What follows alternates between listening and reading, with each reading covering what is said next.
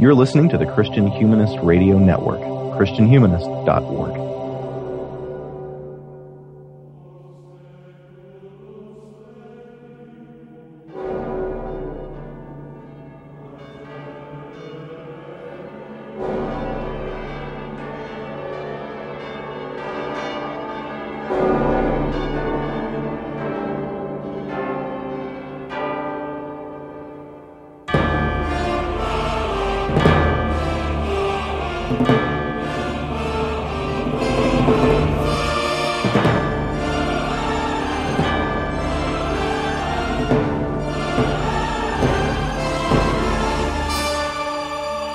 Welcome to Before They Were Live, an ongoing and monthly conversation where we are following a secret woven necklace map through the Disney animated canon, playing our part in a healthy ecosystem between art and criticism and fandom, hungry for the histories of these movies and how they have shaped us and formed our imaginations.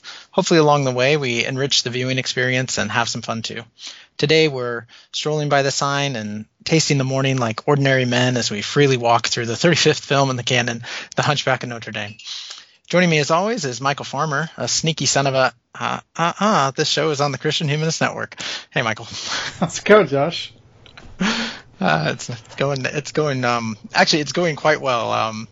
For listeners who were expecting us to drop last week, we're recording a week late, and I'm in a much better place than I was last week. So, last week I was stressed to the max, but we've had 1 week of school under our belts, and something about, just having done a couple classes helped ease the nerves a little bit. So I'm glad to hear you didn't really want to record last week. As I recall, I looked up and it was like 10:30 in the morning on Saturday, and I thought, oh right, this would be the day we normally record. I haven't watched the movie yet. Yeah, it was definitely a blessing to me that we took a week. I was not in a great place emotionally last week. I never wanted to be an online teacher, and somehow I found myself being an online teacher for the second semester in a row here. And so you're not alone. I have someone who I know, a friend of mine who I know to be an exemplary teacher, and they told me today that this was the worst week of teaching they'd ever had. Yeah. The thing that has given me heart, and I not to over spiritualize anything, but this has really worked with me, is I said to somebody the other day, there's that verse about God being strong in our weakness, and so maybe this is going to be the best semester ever, just because I feel very, very weak in my teaching right now. So yeah. But maybe so. I'm part of me is really glad I'm not teaching right now. I miss teaching all the time, but I don't think I would want to be teaching online. Although the college where I taught is not online. They decided to do in person. Mm. Yeah. So we'll see how long that lasts, huh? Yeah, we will. Yeah. So what'd you think about this movie? We should jump in there, I guess. Just maybe an overall thought or something. I made a prediction about this movie last month. I said that Pocahontas and Hunchback suffer from the same problem, which is they have really dark source material that they try to make a children's movie out of, and I completely stand by that. If they had not been bound to making a movie for the elementary school set, if they could have made this a PG, adult cartoon and stuck to the book and not in particular brought in the gargoyle humor, mm-hmm. I think we would think of this as one of the great Disney movies. I think it starts off like it's going to be an art movie or something, and unfortunately it just can't reconcile those two parts of itself, just like Pocahontas. But yeah, it's really pretty good for most of the running of the movie. What do you think? Yeah, I think it's a movie for our time. It's really, I encourage people. I mean, I don't know why you're listening to this if you're not revisiting the movies as we go along. But if you didn't watch this one, go back and revisit this one. I feel like it's really for our day and time. It's really good. But I agree with you that tonally it suffers, and they couldn't. I don't know what decision I couldn't find very much on this movie as far as like behind the scenes. So you never hear anybody talk about this movie, period. Like it's like it never got released. Yeah. So I don't know what happened in the in the background, like what was going on and in the studio and what tensions there were between like, hey, we've got to lighten this up and we've got we've got to make toys and and all that sort of stuff. Actually, Michael, this movie actually is the beginning of some of the things that we disregard all the time on this podcast. Like this was I think the Gargoyles was the first like spin-off show that they did off of a movie. That like they on the Disney network they started doing there was a Gargoyles TV show. And then all the sequels and stuff were starting to like come around at this time too. But the Gargoyles TV show is rather well regarded, isn't it? Isn't it much tonally darker than the Gargoyles sections of this movie? I have never seen an episode. I haven't either. I'm too old for all of this. This came out when I was 14. I was past the Disney afternoon era of my life, unfortunately. Yeah, but yeah, so there's that side of it, which was all birthed in this same milieu, I guess. I don't know if that's the right word, but like it's all coming out at the same time where they're starting to do the sequel releases, they're starting to do the spin-off television shows. Definitely, I mean, even when we were kids, it was the the Happy Meals and the Burger Kings and kids meals and stuff that they were trying to get. That's all part of the machine at this point, so they've got to keep it going. Yeah. But they're trying to make movies that aren't exactly fitting in that anymore. And so I agree. As an adult, it would have been a much better movie if they'd just cut the Gargoyles or done the Gargoyles but done them darker. Not dark. I mean, I don't want a not fun movie, but more serious, like the Gargoyles caused most of the tone problems in this movie. Yeah, I think if you just pulled the Gargoyle section, which are not necessary for the plot of the movie, I think you would have a solid A- movie. Yeah. It wouldn't be their best. It wouldn't be as good as Beauty and the Beast, but like it would be, number one, it would be different from everything else they've done. And it would still have some humor, right? I mean, because there's still some funny stuff especially with Phoebus, who's played by Kevin Kline, who I think is really, really funny in this movie. Yeah. But I agree. It's a humor that fits the darkness of the movie much better than the Gargoyles do. Because, I mean, lest we forget, this is a movie that opens with a clergyman trying to throw a deformed baby down a well. Yeah. Well, he's not actually a clergyman. He is, what is he? He's like called a judge, but he's a clergyman in the book, and it's clear that Disney didn't want to offend religious people, which, I mean, who can blame them? Who can blame them? Especially in 1996, that was at the height of the anti-Disney boycotts, I think. So I get it was all coming around at the same time. Yeah, you're right. And it doesn't matter. I mean, it doesn't really matter that he's a clergyman or not. He's clearly this like semi-religious, semi-governmental figure throwing a deformed baby down a well, and then it cuts to the first time the Gargoyles show up is a few minutes after that, and it's really, really disconcerting. Yeah. Yeah, but I mean, I think they could have done. I mean, it's silly to think about what they could have done. I feel like Quasimodo does need somebody to talk to and to kind of help us understand his internal life. But if they had done it even more like they did with Pocahontas with Grandmother Willow. Yeah, Grandmother Willow. Like Grandmother Willow is kind of a goofy, funny character as well. And I think they were kind of going with that with what's the female one? Laverne? Is that her name? Yeah, but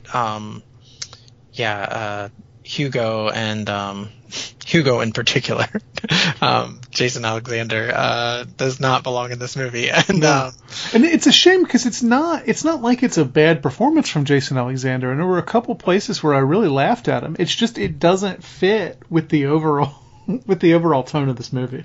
Yeah, it's kind of distracting. I mean, they've been struggling with this ever since. Fox and the Hound, I think, is when we first started talking about this, whatever those two birds' names are. I can't even remember them now. Like, they belong in their own movie. Like, they were funny and stuff for what they were doing, but they didn't belong in The Fox and the Hound, you know? And, so I guess the Gargoyles TV show is a great idea, but they don't belong in this movie. Right. I wonder if anybody has done a fan cut of this movie that doesn't have the gargoyle sections. That would be interesting. Yeah, maybe so. I don't know if anybody cares enough. That's the problem. Is this movie did, like you said, it's like it doesn't exist in the world. There is some other stuff in there which I'll talk about, I'm sure, as we go along. I'll reference some of the stuff that I was able to find, but it's definitely not one that seems to resonate with a lot of people for whatever reason. I'm trying to think if I can think of any references I've heard to it. And it's funny, right? Because social media is abuzz with GIFs from Disney movies, quizzes about Disney movies, but you never hear anything about this. And in some ways, I think that speaks to the way that this movie doesn't fit in with the rest of the canon. It's a very atypical movie. It's not really an adventure movie.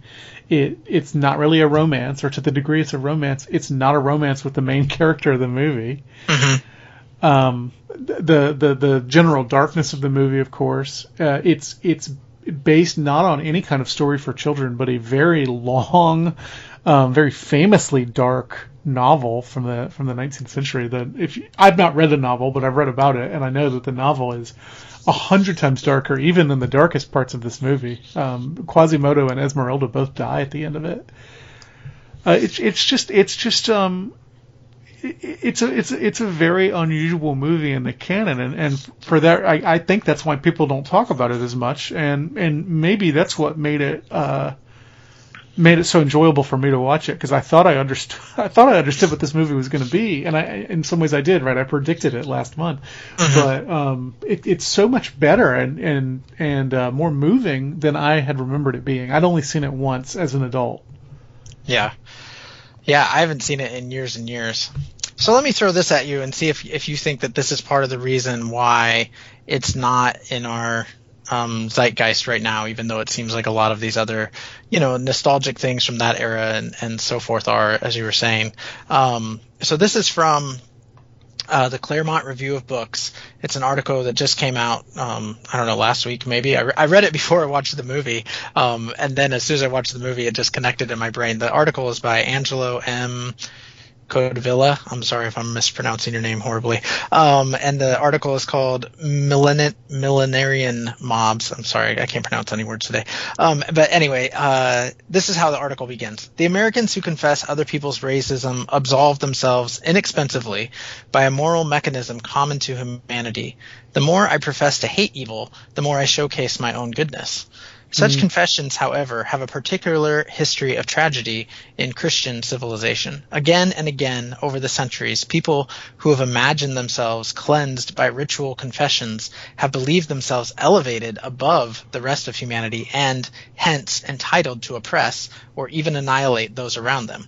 Today's self-purifiers, arms outstretched in supine submission, who then countenance violence against persons, property, and cultural symbols, are mostly unwitting protagonists in yet another chapter of a hoary history. And then from there she goes, or I'm not sure, Angelo is male or female, I don't know, who goes through and kind of goes through this history.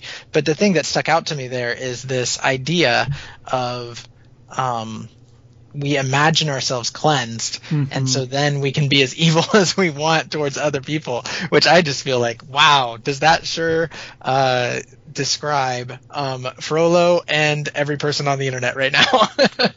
Well, and I was thinking the mobs in the movie, because one of the things I found most interesting about the movie is it's kind of ambivalent attitude toward the peasants of Paris. How quickly they're willing to turn on really anybody if somebody else makes the first move. They all love Quasimodo, and then the first tomato gets thrown, and all of a sudden they all hate him. Yeah. And, I mean, that feels very much like what you're talking about. Yeah, absolutely. That is a great, a great illustration. And so I wonder if it's just a little too close for home right now. Like, in order to look at this movie, I think to look at this movie properly, you really have to examine yourself. Like, where are you in the mob? Where are you in, like, Frollo, I think, is a very, like, he's the most human villain that we've had, I think. I don't know. I don't want to say things like that just offhand, but, like, his struggle feels real, although he's obviously horrible. Like, I mean, he's also one of the worst villains that we've seen, but there's a relatability to him and what's going on with him that I feel like we don't want to look at our own sin. Nobody does, But I mean, look back at the last few movies. We'll skip Pocahontas because it doesn't fit with what I'm talking about. But The Lion King, the villain song is Scar prepping the hyenas to take over. Beauty and the Beast, the villain song is Gaston bragging about how great he is. Little Mermaid, the villain song is Ursula, trying to get Ariel to sign over her soul. The villain song here is Frollo asking the Virgin Mary to keep him from being sexually attracted to this gypsy woman. That's crazy, right? Like, and I don't know if it's a better song than Gaston and Poor Unfortunate Souls, but it sure is a great song, and it sure is different from everything else we've been talking about. Yeah, worlds apart. And that I don't know. I really appreciate that about this movie, that they went for that. Like that they were willing to go there is really amazing to me. I'm kind of shocked by it. I want to circle back around to that comment you made about the peasants. So the one like bit of really good critique of this movie that I was able to find is actually on YouTube by this YouTube person, Lindsay Ellis, and she does video essays. And this video, crazy, has 2 million views. I could not believe that when I saw it. I was like, what? Because there's like nothing about Hunchback of Notre Dame except for her 2 million view video. So, but anyway, she talks in there about this idea that in the novel, Victor Hugo is really interested mostly in the building of Notre Dame, and like the building itself is more of a character, I guess. Well, the original novel is just called Notre Dame de Paris. It's not called the Hunchback is a character, but not the central character. Right. Yeah. And it is, like you said, it's very dismissive of the people, and I guess one of the purposes for that is that he was trying to show that the building stands while all people kind of just, like they're coming and going and coming and going. And it really doesn't matter when you get a wicked priest or a wicked, like, whatever, like the building, is the thing that holds all this history together. I like that. Yeah, I do too. And so I thought that was really interesting when you mentioned that about the peasants. Like, there's not a very strong humanist view of the peasants here, but I think that's maybe a little bit of a holdover from the novel. Well, they're capable of doing good things, but they're also capable of doing really bad things. They just have to be directed properly. And so, I mean, part of the problem with this movie is you have their leader is Frollo, who's evil. Yeah. Yeah. And the worst kind of evil, right? Because he believes himself to be good, like you were saying about that Claremont article. Yeah, it really. There's this. It's the when Quasimodo finally confronts him at the end and says, "You told me the world is cruel, and you're the cruel one," But like he's told everyone the world is cruel. It's not only Quasimodo. Like he's shaped everyone's imagination about what the world is like through his lens of how he views the world. And I feel like that's really powerful, because I think that's really true in our lives, like we each have our filters that we're viewing the world through, and we each have our influence, that, of those around us, our family members, or, whatever. Your students or your students, your coworkers, like whatever, like however big your personal influence network is, like your filters are affecting the way that people around you view things, Yeah, you wonder how many people you've lied to without even realizing that's what you were doing, about what the world really is. Mm-hmm. When you were trying to figure things out or whatever. Yeah. Yeah. And what makes Frollo, I think, a sympathetic character in that sense is that he is, and in one hand, at the beginning, it mentions that, when he looks up and he sees the eyes of Notre Dame, it's the first time that he's felt any sort of like qualms, in his life. And so like that makes him less sympathetic. But then, like you said, the song that he sings, I feel like, who hasn't prayed for a temptation to be removed at some point, who hasn't like sat there and really struggled, begging for a temptation to be taken away. And so, and then what happens to you when, I think as humans, like, or just to make it personal, like when you pray really hard for something and something that you believe is in God's will and is good, and then it still fails, like that's a real faith shaking time, like you've got to build something out of those pieces. Well, that's true, but also the reason it fails is because he's unwilling to do the slightest thing to help God and Mary keep him from lusting after her, right? Like he wants it to stop, but he continues to chase her instead of just letting her go. Yeah, no, that's true. I'm not trying to make a defense for him at all, like two of the songs in this movie, and there's 7, 8 songs altogether. 2 of them are prayers, because the Esmeralda song is God help the outcasts. Mm-hmm. Yeah, and it might be worthwhile to look at the way that those 2 prayer songs differ from each other to kind of work out what the theology of this movie is, because I think it's pretty evidently Disney's most theological movie, most openly theological movie. Oh yeah, it's got to be. I think. I really think so. I think that's a great idea. Okay, yeah, let's look at those 2 songs a little bit. So the thing that strikes me most about God Help the Outcast is how tentative it is, and it makes sense because Esmeralda is singing it from an outsider class. She's a gypsy. I don't really know what the kind of theological grounding of the gypsies is, but it's clear that she doesn't feel comfortable in Notre Dame, that she doesn't feel comfortable in Catholicism. Maybe she doesn't even feel comfortable with the Christian God. And so she says, I don't know if you can hear me, or even there, I don't know if you would listen to a gypsy's prayer. But when she sees God, when she sees this statue of Mary holding the infant Christ, she recognizes somehow that Christ was an outcast too, and so she feels this connection to him. It's a very positive thing. She starts from uncertainty, and out of that she's able to build a positive faith, whereas Frollo starts from absolute certainty that he knows what's right and what he should do, that he's the right person, and he can't build faith out of it, and so the song ends up being very negative. Oh yeah, he's definitely,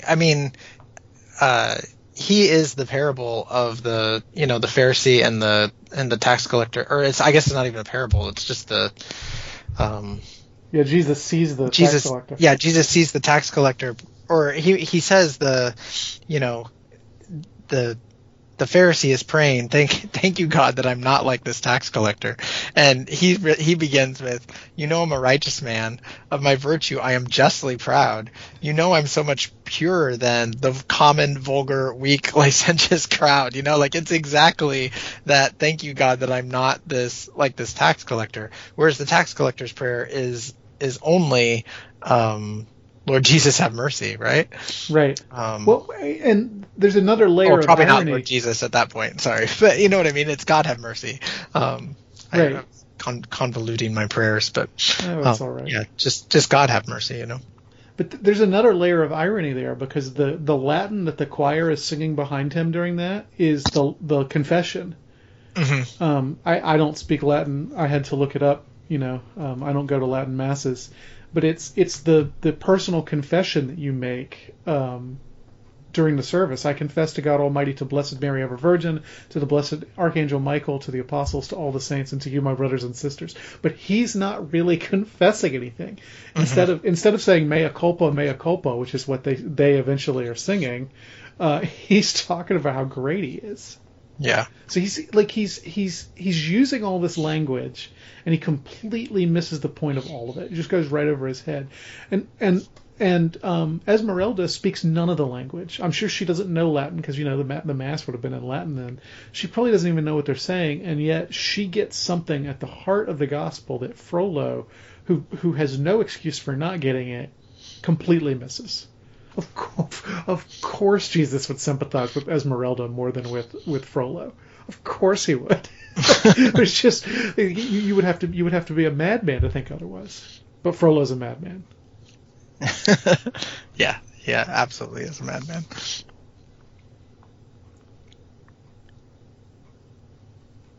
And such a both of those songs I feel like are really just powerful moments in the movie.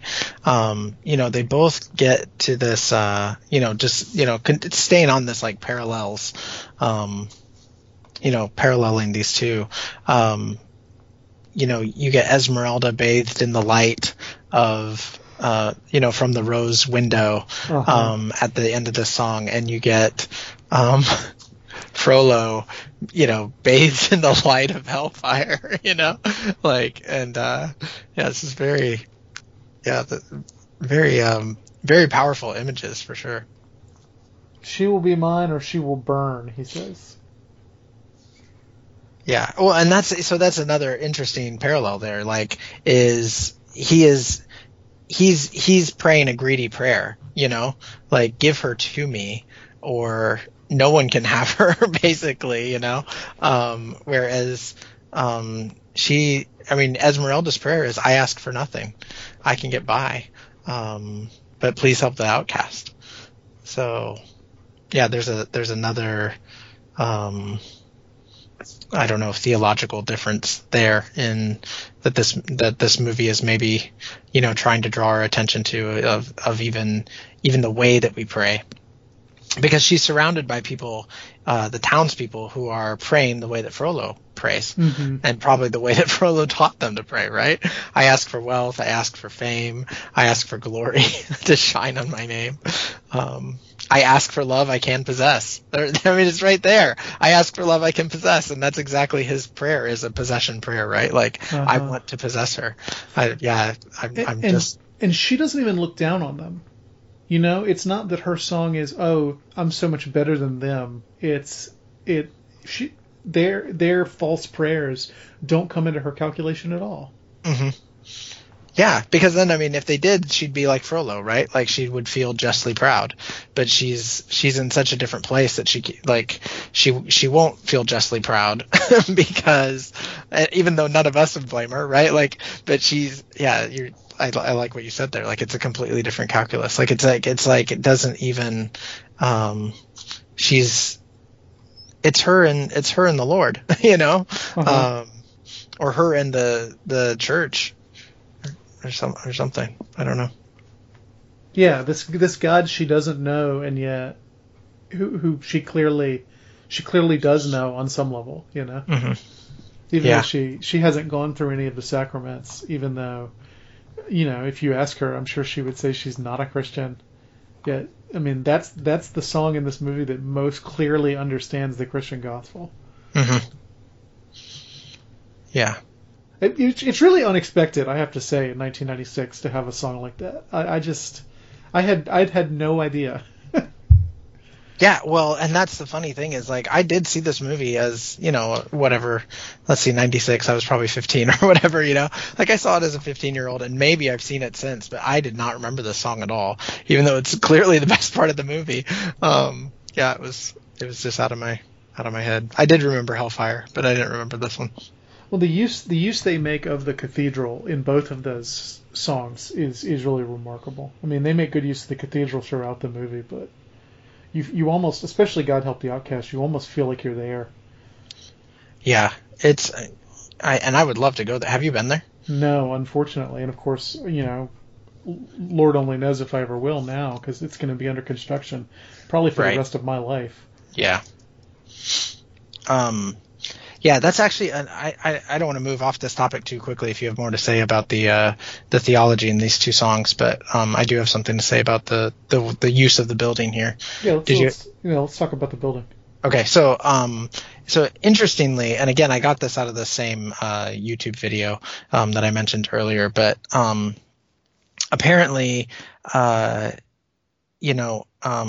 Victor Hugo is writing his novel, it's near the beginning of like novels existing. Is that true? Am I getting that right? Is my history right? The novel, the novels, it goes back to ancient times, really. The Satyricon is probably the first novel, and that's like first century Rome.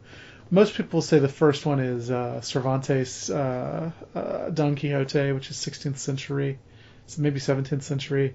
The kind of golden age, the real birth of the novel is 18th century, and then the 19th century is the kind of golden age of the novel.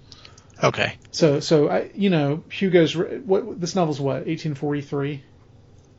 Yeah, maybe something like that. So it's early. It's an early novel, but it's the form's not being pioneered anymore.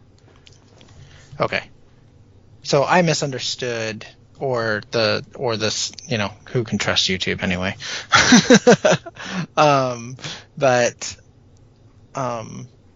Anyway, the idea that I found fascinating was that apparently, within the book, there's this quote that says, "This will destroy that. The book will destroy the edifice." And what the YouTube video was bringing out, or I should use her name again. I shouldn't say it was just a random YouTube video. Lindsay Ellis. Yes, thank you. What Lindsay Ellis argued was that there was the building that taught people their faith for, at the time, like when cathedrals were the big thing, like when they were being built in the Middle Ages. And we should get David Grubbs on here, I guess, to really tell us what we're saying wrong here. He is 100% correct about that. Okay, so the buildings are teaching the faith, but then once the printing press comes along and people are illiterate, and it's books that will do it, and so the books destroy the edifice in that way, is the way that she interpreted that line anyway. I guess that line's a little enigmatic, maybe, like people interpret it different ways, but that's the way that she took the interpretation. And so I think it's really interesting that in the movie she is learning her faith through being in the building. Yeah. That was a very long, convoluted way to say that one point. Most non-clergy people at this time would have been illiterate. So the Protestant complaint about medieval Catholics not letting people read the Bible, most of them, the vast majority of them, couldn't have read the Bible if they'd wanted to. And so they did. They learned it by hearing it in Mass, and they learned it through statues and stained glass windows and things like that. So yeah, that's absolutely true. Yeah. So I don't know. I thought that was really interesting, and I do think that it's powerfully used in the movie. Again, not only here, but also in the eyes of Notre Dame are always watching you. There is a sense of the omnipresence of God, even though just in all the different eyes of all the different types of statues. Obviously, they're not all God, but yeah, there's something in there where the building itself is teaching even Frollo a lesson, But also the eyes of Notre Dame, mean the cathedral, and Notre Dame means Our Lady. It's referring to Mary. So the idea is that she is also watching Frollo. Yeah. It's not just the building. And the last shot of the statues, when after that line and he looks at all the statues, which I guess are the real statues. It would be really weird if they weren't. The last one that shows is Our Lady. It's Mary and the infant Christ staring at him. Yeah. Yeah, I thought the use of the building was really excellent and appropriate, given that the novel, my understanding is Notre Dame fell into disrepair during the French Revolution, and it was the popularity of Notre Dame de Paris, the novel, that led to it being built back up into the form we knew until April 2019. Right. And I think they're going to restore it to that same form. So the form we know today, let's say. Yeah. But I think even the fact that we care to restore it, I think like Victor Hugo really set off this whole idea of preserving historic buildings. Like it wasn't only, I mean, definitely France has its own like issues and, with history. And, it's funny, like you mentioned, like, I think these are the actual statues, which I think they are as well. And those are supposed to be the kings of Israel. But during the French Revolution, people were so ignorant of what they were. They believed they were kings of France and they actually beheaded all those statues. Supposedly, I don't know. I wasn't there, obviously, but supposedly that's what happened. The revolution was fairly anti-clerical too, so they might have beheaded them just because they were they were Christian iconography. Yeah, that could be as well. So anyway, but yeah, it fell into disrepair because it wasn't important to people to preserve like these historic sites and stuff, and that wasn't only in France. That was. Yeah, across the globe, I guess, until people started taking notice of, oh wow, which is just an amazing thing to me of, I think it kind of ties into some of the themes of this movie too, that you could have something of tremendous beauty and value right in front of you every day and never see it, like just never really look at it or care about it. Did you see the videos of the Parisians after it burned down? No. I saw these videos of Parisians, who are overwhelmingly secular, out in the streets singing hymns. And I just, there's something about that. Notre Dame expresses something about French Catholicism and about Catholicism, but also about being French, and it's tied up in those in those religious expressions. And who knows 100 years from now what people will be saying about the lasting effects of that fire on the soul of Catholic France. I don't know. Maybe that's me being sentimental. That was a rough day for me. I don't know how you felt. Like I'm very invested in French Catholicism because of the work I do with Gabriel Marcel, and so like I feel very close to French Catholicism, and watching that symbol of French Catholicism burn during Holy Week, it was rough, and I didn't think about the fact that this movie is about that cathedral and that I had feelings about it. So when I watched this the other night, I was probably more moved than I otherwise would have been, especially at the end when there's fire engulfing the cathedral. Yeah. I can't remember what was happening in April of 2019. That feels like 10 million years ago. Yeah, but I was shocked to discover it was only last year. Yeah. The thing that I do remember is even at that point, like when Notre Dame is on fire, it felt like, really? Like this is another just like we are in the end times like thing happening, And that was, I mean, think about that. That was a year and a half ago. Think about all the crazy things that have happened since. But yeah, I remember even then it just feeling overwhelming as like another thing. Like, oh my gosh. So yeah.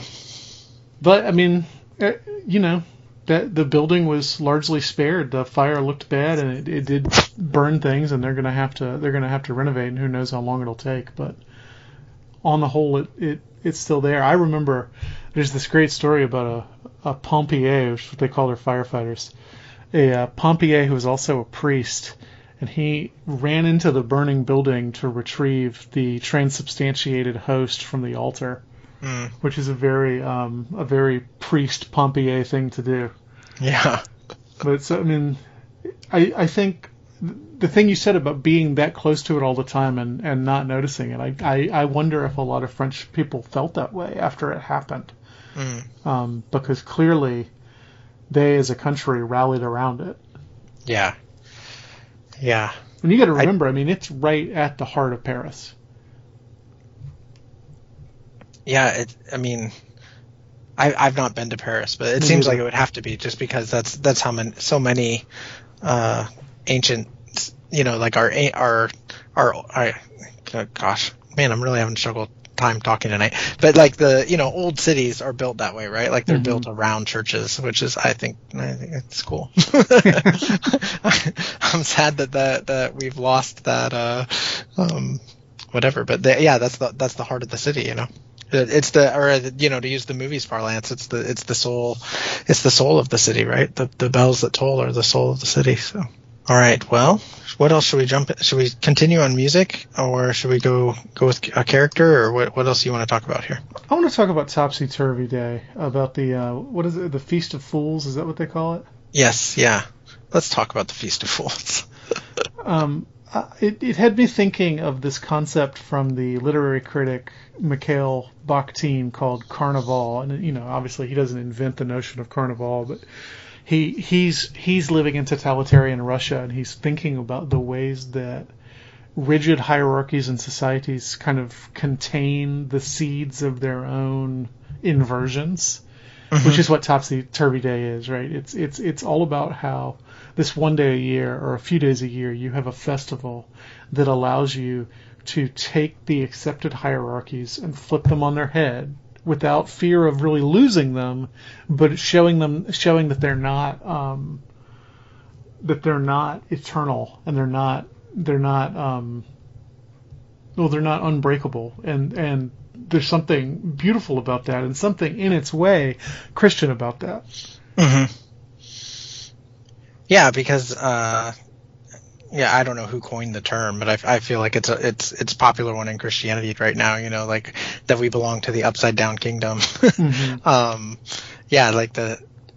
There is something very Christian about it. Just looking at Christ's life and the way that he enters the world as a baby, which we see again in this movie. Like in the arms of Mary. Like there is something about the infant Christ, that he's, born as an outcast, to reference that song again. Like there's a lot that's topsy-turvy, about Christianity, and definitely about, overthrowing the, the systems of the world that are not, that are falsehoods, right? That are, that are created in order to just keep people oppressed in a lot of ways, I guess, I mean, I'm conservative enough to believe you have to have hierarchy, but it seems to me that having that release valve for the pressure that the hierarchy sets up is probably a good thing, Yeah, and it's like having a dunking booth for your professors at a campus carnival, Oh yeah, totally. What's that about? It's about showing that the hierarchy still stands, because if the hierarchy didn't stand, you'd have no reason to want to dunk them. But also that it's not as rigid as it seems, and that's good. Yes. So it makes sense that Frollo is horrified by this carnival, because if the hierarchy's not rigid, he doesn't know who he is anymore. Yeah. Yeah, and I agree that I mean, I'm also pretty conservative, so I do think that there is a place for hierarchy. But I also think that there's a way in which our world is very broken, and so our hierarchies also get broken, and our systems also get broken. Well, to the point where I don't know what a carnival would even look like in 2020 America, because our hierarchy makes no sense. Do you know? Like, everything is so broken already that a carnival is just more anarchy. The sort of pleasant anarchy of a carnival only makes sense in a relatively stable society. Otherwise, it's just a bunch of car bombs, Yeah. Yeah, there's a good quote on Wikipedia that speaks to that point. It says, "The passage of time has considerably obscured modern understandings of the nature and meaning of this celebration, which originated in proper liturgical observance." So, there's a sense that, you can't understand this because there's nothing, that you have nothing to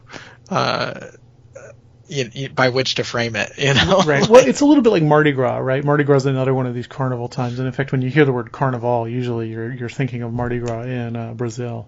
Yeah. But Mardi Gras only makes sense as a time of kind of wild abandon if it's going to be immediately followed by 40 days of really strict fasting. Yeah. Well, I mean, it must make some sense to some people, because obviously it is still being celebrated quite widely without that 40 days after it. But I'm going to suggest at a certain point it stops being carnival and just becomes hedonism. Yeah. Oh, and I think that that's a great point. That's really good, because it too reverses itself in a way. Like you talked about. There's the seeds of the undoing in everything. That includes in the, not to get too crazy on it, but within the seed, there's another seed of its undoing, right? Right. If you're doing this thing, the hedonism could grow straight out of that, a little bit the way they present it in this movie, or maybe it's only presented that way because of the fact that it is obscured to us. Like most of us are not living in a place where a Feast of Fools makes sense to us. So we almost, our only connection point to it would be some sort of wild hedonism. Well, what I was going to say is that let's say joy is a fruit of the Spirit. Joy is not possible in a world of rigid hierarchy like the one Frollo wants, right? Where everything's in its right place. People are disproportionately punished because they cross lines that they don't even really know they're crossing. It's not possible there. But it's also not possible in a world of abject hedonism. That's not joy, that's something else. Joy, you need that kind of balance. You need the feast and the fast. Yeah, and I really... that's actually something I've been thinking about recently, just in my own life and my own theology, has been thinking about this idea of feasts and fasts. And so, yeah, it's very interesting that you put it that way. We started keeping Lent and Advent a few years ago, before we even became Catholic, and it really, you really appreciate Christmas and Easter more. They feel more like feast days when you've been giving up things before them. And I think that's just kind of psychological good sense that the church understood millennia before psychology was a human discipline. You know what I mean? Yeah. I remember you talked about this a little bit on Sectarian Review, right? Maybe? Yeah, I think you did. Didn't Danny have you on? You and you guys talked about weird Christianity. Oh yes, yeah, with Ben Crosby. Yeah, with Ben Crosby, and it was a really great episode. I recommend it for people to listen to. But yeah, you talked about on there that exactly what you're saying. There's it adds meaning to it. And actually, I think it was on that episode that you guys talked about that it is interesting that within Protestantism, some of these things after however many years of kind of abandoning more and more of that stuff, some sort of Romophobia or something that seeped into Protestantism, that this like weird Christianity movement, like I feel like there's more and more kind of coming back in, because I think people recognize, like you said, like that it's bigger than psychology. It's just, there's something created in us, I think, like in our human nature, that we need the feast and the fast, because if you're only ever fasting, it doesn't mean anything. If you're only ever feasting, it doesn't mean anything, like we need both. Right. And that's why I wonder about Frollo in this movie, because I don't feel, maybe 1996 was different and I don't remember it, but I don't feel like there are very many.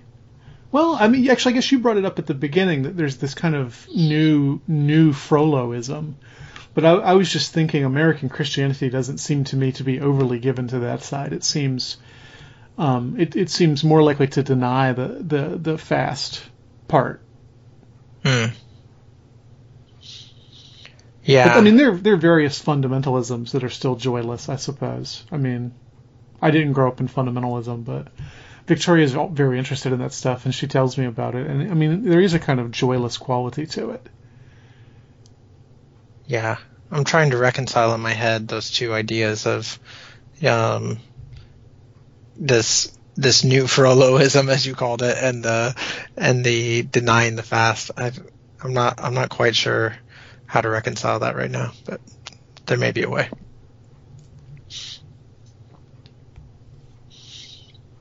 I think because for Frollo, maybe it's the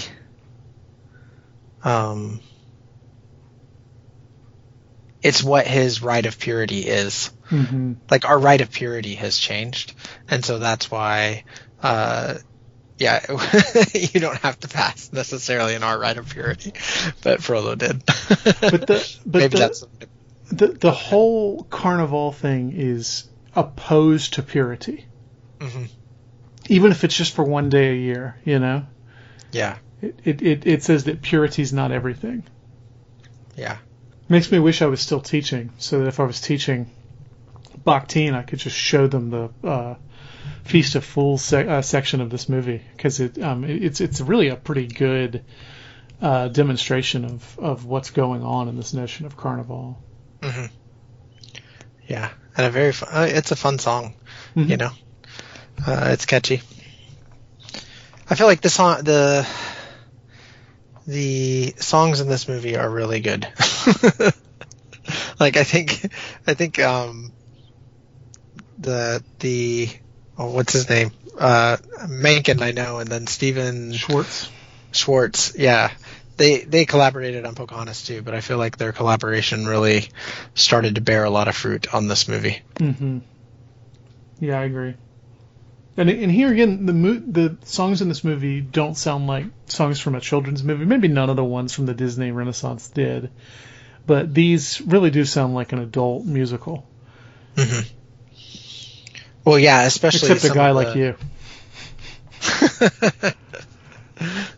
I don't know. A guy like you is like very musical theater too, which I feel like is more of an adult genre for the most part, outside of Newsies.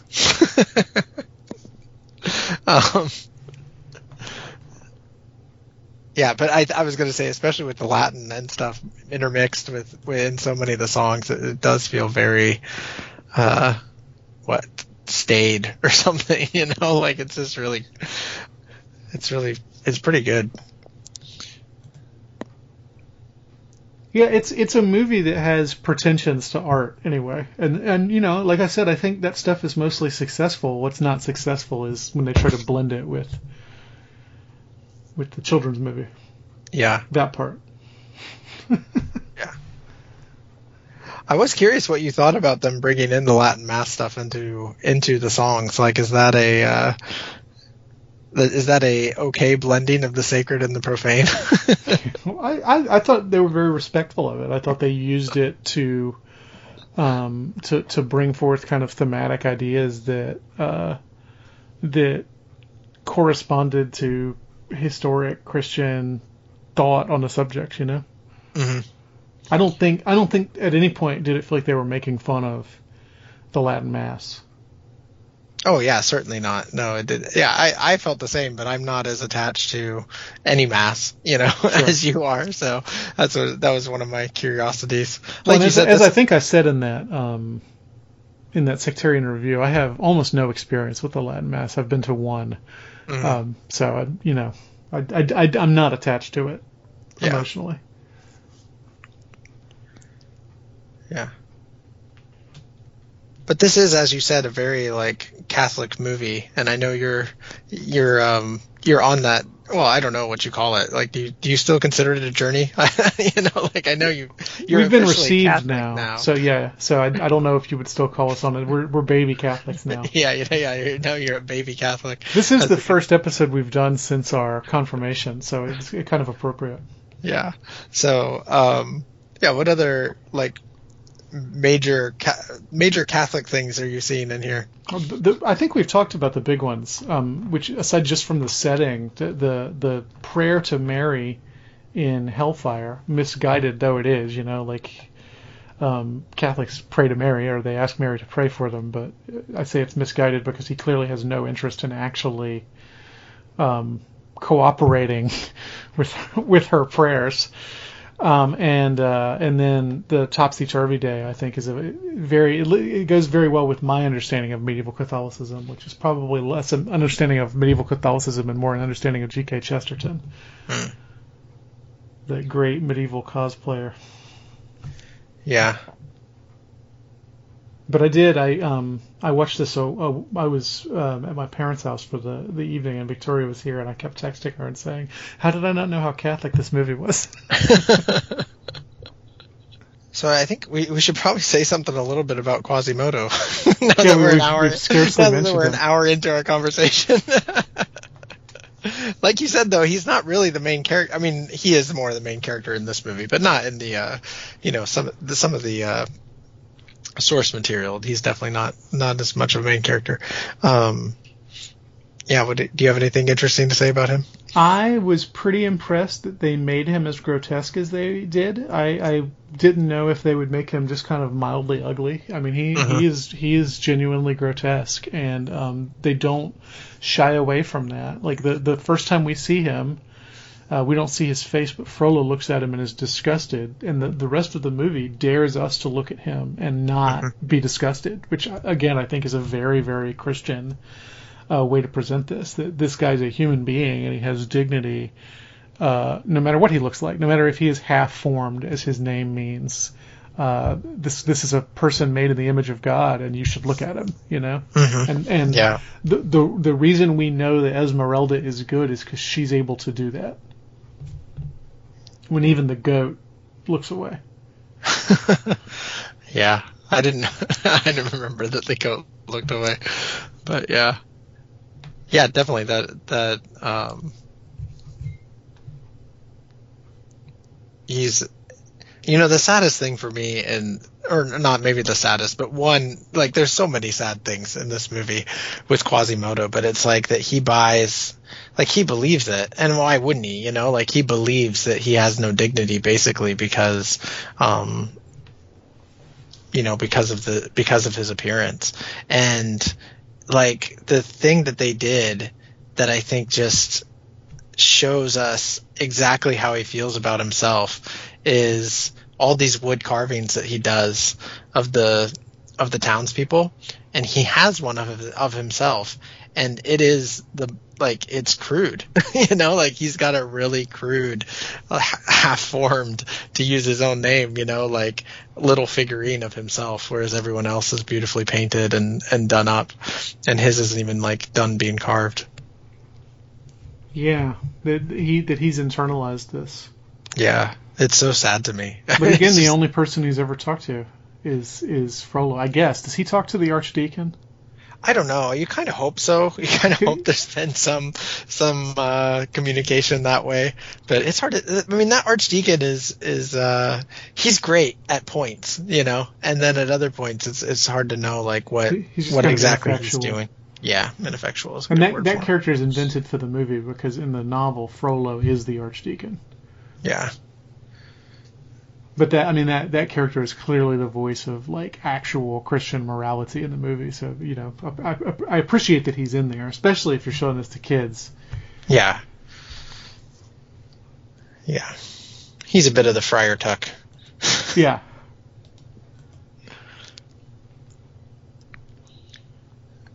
But yeah,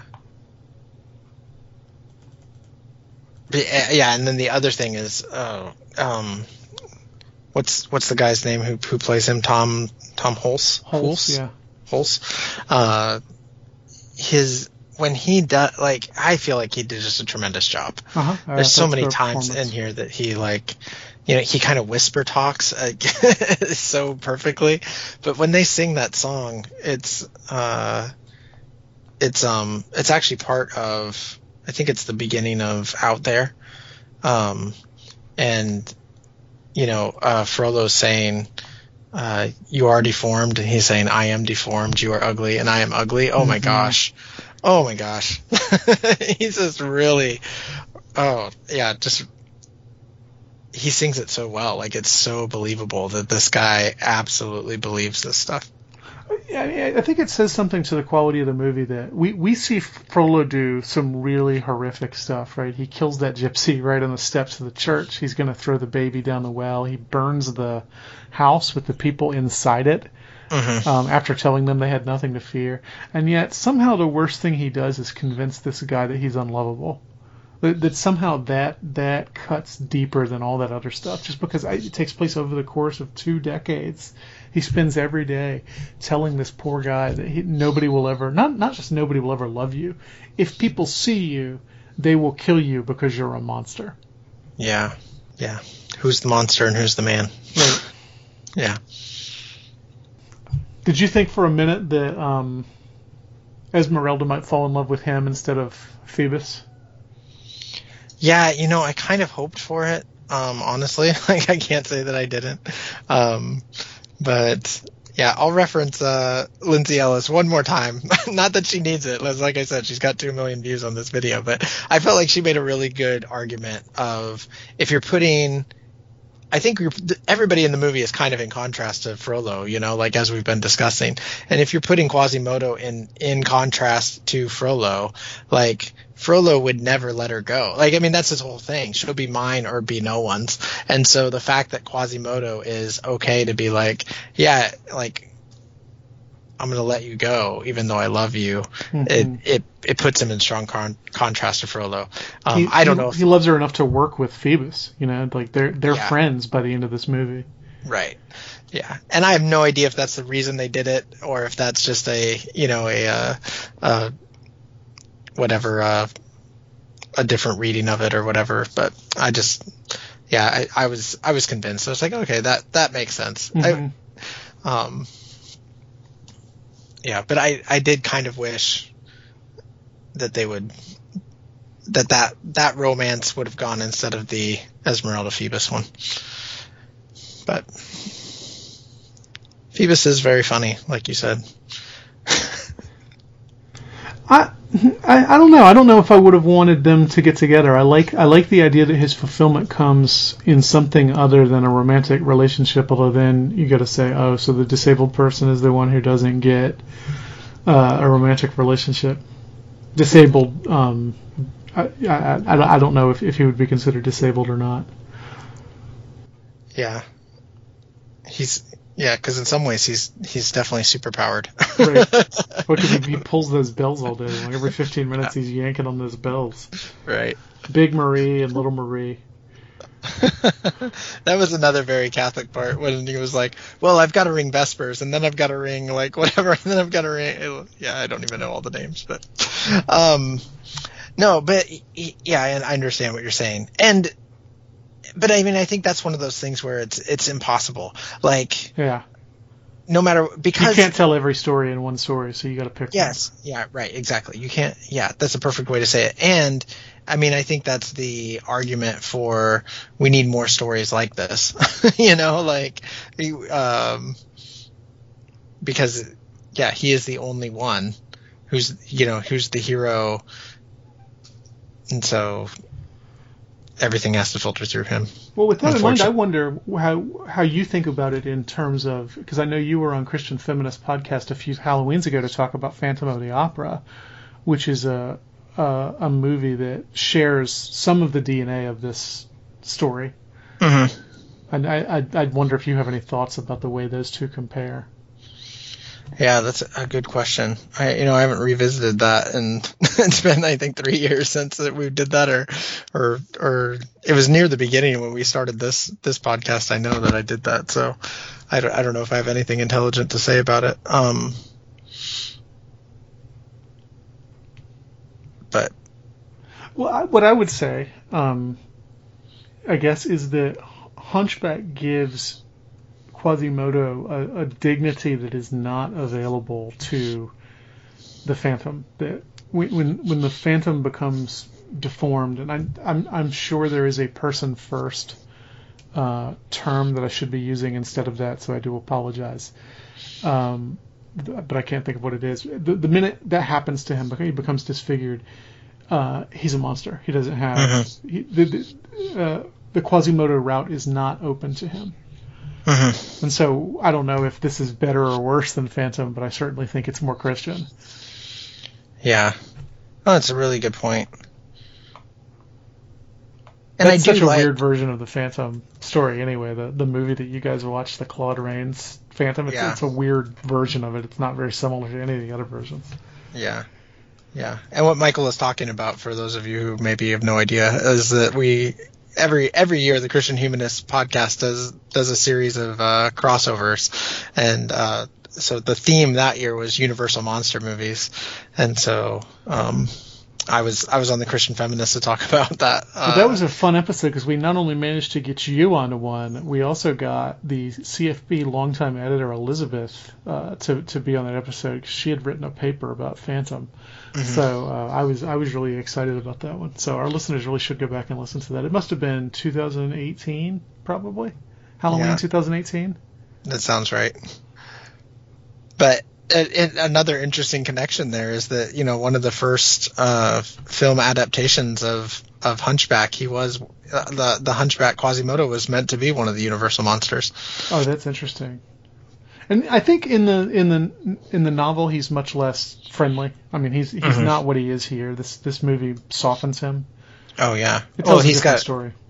Yeah, I mean, he's got a huge heart, right. Which is always kind of interesting. I mean, we're gonna revisit this same idea with when we get to Tangled, which will be 2 years from now. But how does someone who is raised by a monster end up being just completely the biggest heart possible? Mm-hmm. I mean, that it is interesting that Quasimodo.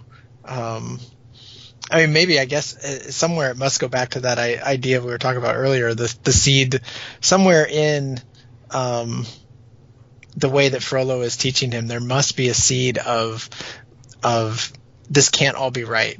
there's goodness here somewhere, Then that's the thing that grows in Quasimodo, and some, impossibly, which, makes him the outcast underdog hero, not only because of his deformity or whatever, but because he's able to overcome Frollo and this, he's able to see the world in a different way.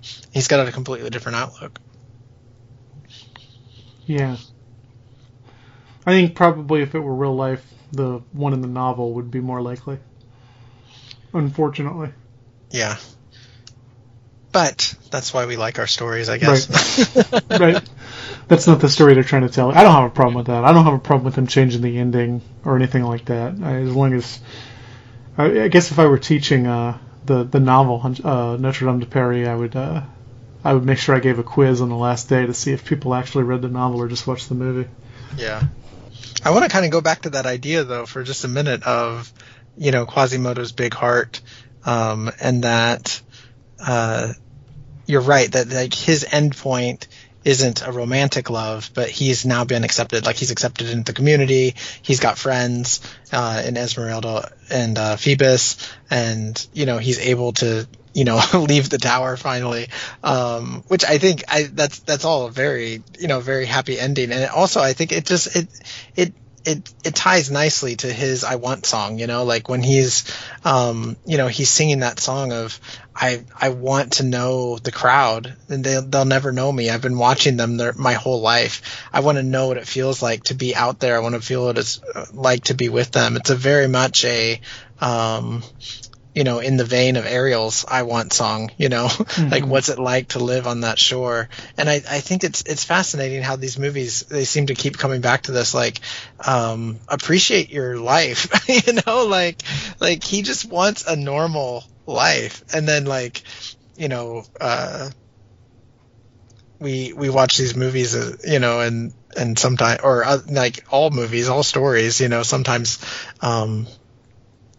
to view a different world, to join a different world for a little while. But part of that shaping of the imagination is, like, we come back to our own, and we come back different, like we see our own world differently, which I know we've talked about before on here, but I wanted to bring it up again, because I really like that idea of, I think you're the one who said it, like, re-enchanting the world, through watching some of this. Like, we see the world through Quasimodo's eyes, and it re-enchants it for us.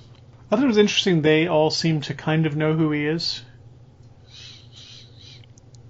Yeah, he's not as secret up there as he thinks he is. Yeah, they know there's a strange being up there that rings the bells, and sometimes they hate him, and sometimes they love him. The crowd is fickle. Yeah.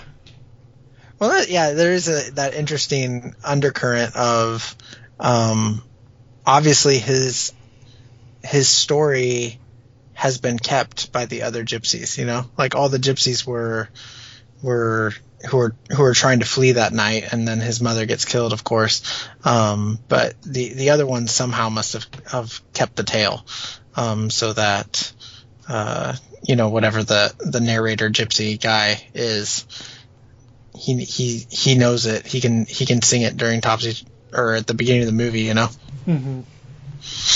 Clopin, is that his name? Yeah, Clopin. Oh yeah. Sorry. Yeah, thank you for pronouncing it correctly.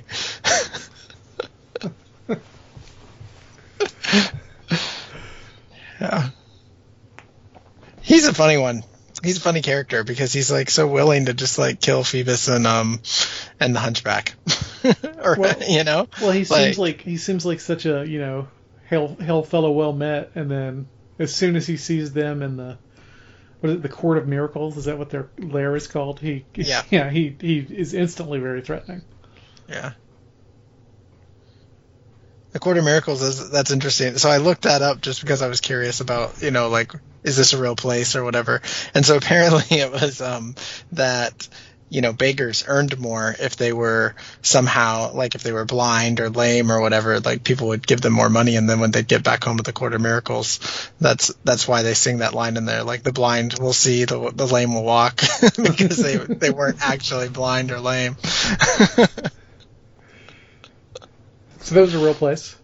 Apparently, yeah. That's interesting. I don't know. All my information comes from Wikipedia and YouTube. I don't know why anybody listens to us. Well, I don't know. Should we say anything else about Phoebus? He's a pretty major character. Or Esmeralda. I guess we didn't really say much about either of them. But we are. She's got to be the most sexily animated Disney woman ever. Yeah. Scandalous. Scandalous. That's right. I don't think Demi Moore does a great job. I don't really like Demi Moore. I don't think she's a very good actress. But the character is well written and well animated. Like the scenes where she's entertaining at the fair are really, really well done. Mm-hmm. Phoebus is an interesting character because he's not entirely pleasant. He's not really a hero. He kind of is. He does the right thing when it comes down to it, but he's also pig-headed and kind of mean. And Kevin Kline gets all that across very, very well. I had forgotten that it was Kevin Kline in that role. He's not somebody I think of as the lead in an action movie, but he I thought did a really good job. Yeah. It makes you wonder, like, I mean, at the beginning of the movie when they introduce him, he's like, he's been away 10 years. And so you kind of wonder, like, what's he been through that he doesn't just fall in line with everybody else, you know? Like, he's seen a world outside of Frollo's also.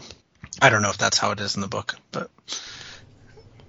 Sometimes he does fall in line, right? And then sometimes it goes too far for him.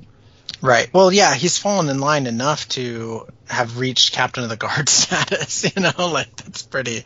Like, he's obviously... he's probably done some stuff. But he throws the torch in the barrel of water, and that's his real turning point. But you kind of see that from the beginning too, you know, like, you know, he sticks up for Esmeralda at the very beginning, gives her money at the very beginning when we first introduced to him. So you know he's a good guy from the get-go. Well, I think he's probably the hierarchical figure that would make more sense with the Festival of Fools, right? That he's where the hierarchy bends a little bit in order to remain human. Yeah.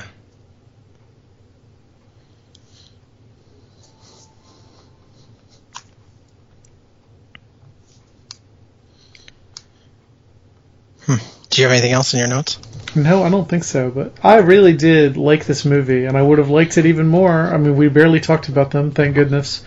But it could have been a really great movie if they had just left out the gargoyles. Yeah. But it's still a much better movie than I remembered it being, and if our listeners haven't seen it, or they haven't seen it in a long time, go back and watch it, because it's really very well done for the most part. Yeah, I really liked it. I didn't think I was going to, because I kind of had this memory of, I guess I just dismissed it, you know, like, which apparently everybody else did, because like we've mentioned a couple times, it's like this movie doesn't even exist. But yeah, I really enjoyed it. And God Help the Outcasts is worth the price of admission right there. Absolutely. So, yeah, so yeah, definitely. That's another thing. None of these songs ever show up in like the sing-along videos or anything like that. I mean, it's just it really is a forgotten movie. I'm just imagining Hellfire in a sing-along video.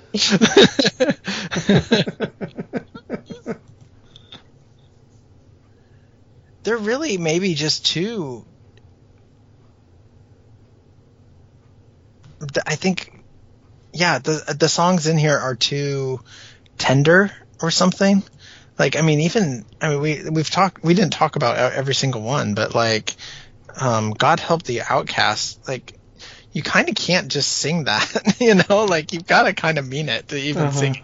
You know, Hellfire, I joke, but I mean, seriously, like, it's not, that song is not tender, but like, it's obviously extremely personal, you know, like, it's not like I don't know. Right. So Hellfire is not universally applicable. It's obviously a very personal song, despite the fact that you're never going to get, you know, small children. Well, I mean, I'm sure in some households. In my household, I don't want my girls running around singing Hellfire. It just doesn't really quite work.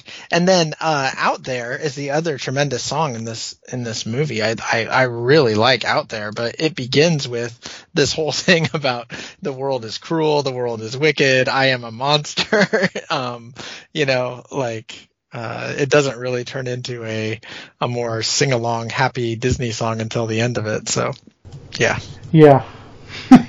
Did they turn this one into a Broadway play? It never reached Broadway. They did. Okay. They did do a musical version of it, but it never made it to Broadway.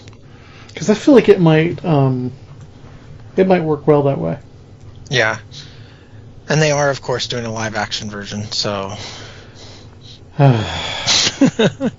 I tried to rope you into a debate on Twitter the other day between me and Stephen D. Graydonis, who runs Decent Films. He's like the Catholic film critic. Mm-hmm. He's great. But anyway, he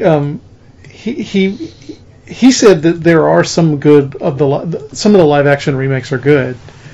And his theory is the ones that the ones that have a Broadway musical aren't good when they make the live action version. Interesting. And why is that? I don't know. Oh. He said it's like there's no more room to improvise. Oh, okay. But having not seen any of the live action movies, and I don't think I've ever seen any of the Broadway, I can't really engage with that argument. Right. Yeah, it's interesting because I'd almost think it'd be the opposite. Yeah. Just intuitively. But I've also never seen, I've never seen any of the Broadways for sure. I've seen a few of the live action remakes, unfortunately. The ones he said are good are Pete's Dragon and Mulan and Cinderella and The Jungle Book. Interesting. Well, what I will say about that is that I had this thought today, going back to this idea of like the book will destroy the edifice, but the book actually saved the edifice, right? Because the edifice doesn't serve the same purpose anymore. So it did destroy the edifice in the sense of we don't get our theology from buildings in the same way. And maybe we should.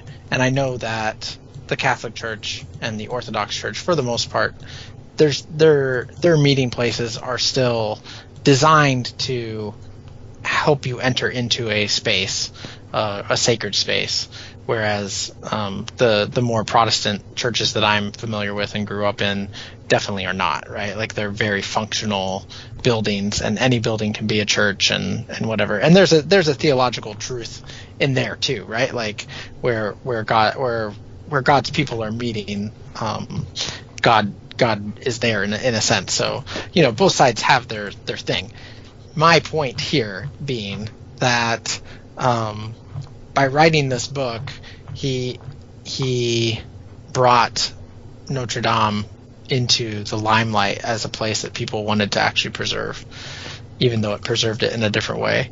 And so maybe in the most charitable way that I can be, some of these live actions will actually save the animation. Like it'll bring them into a place where people are like, oh yeah, I should go revisit that because I haven't seen it in a while.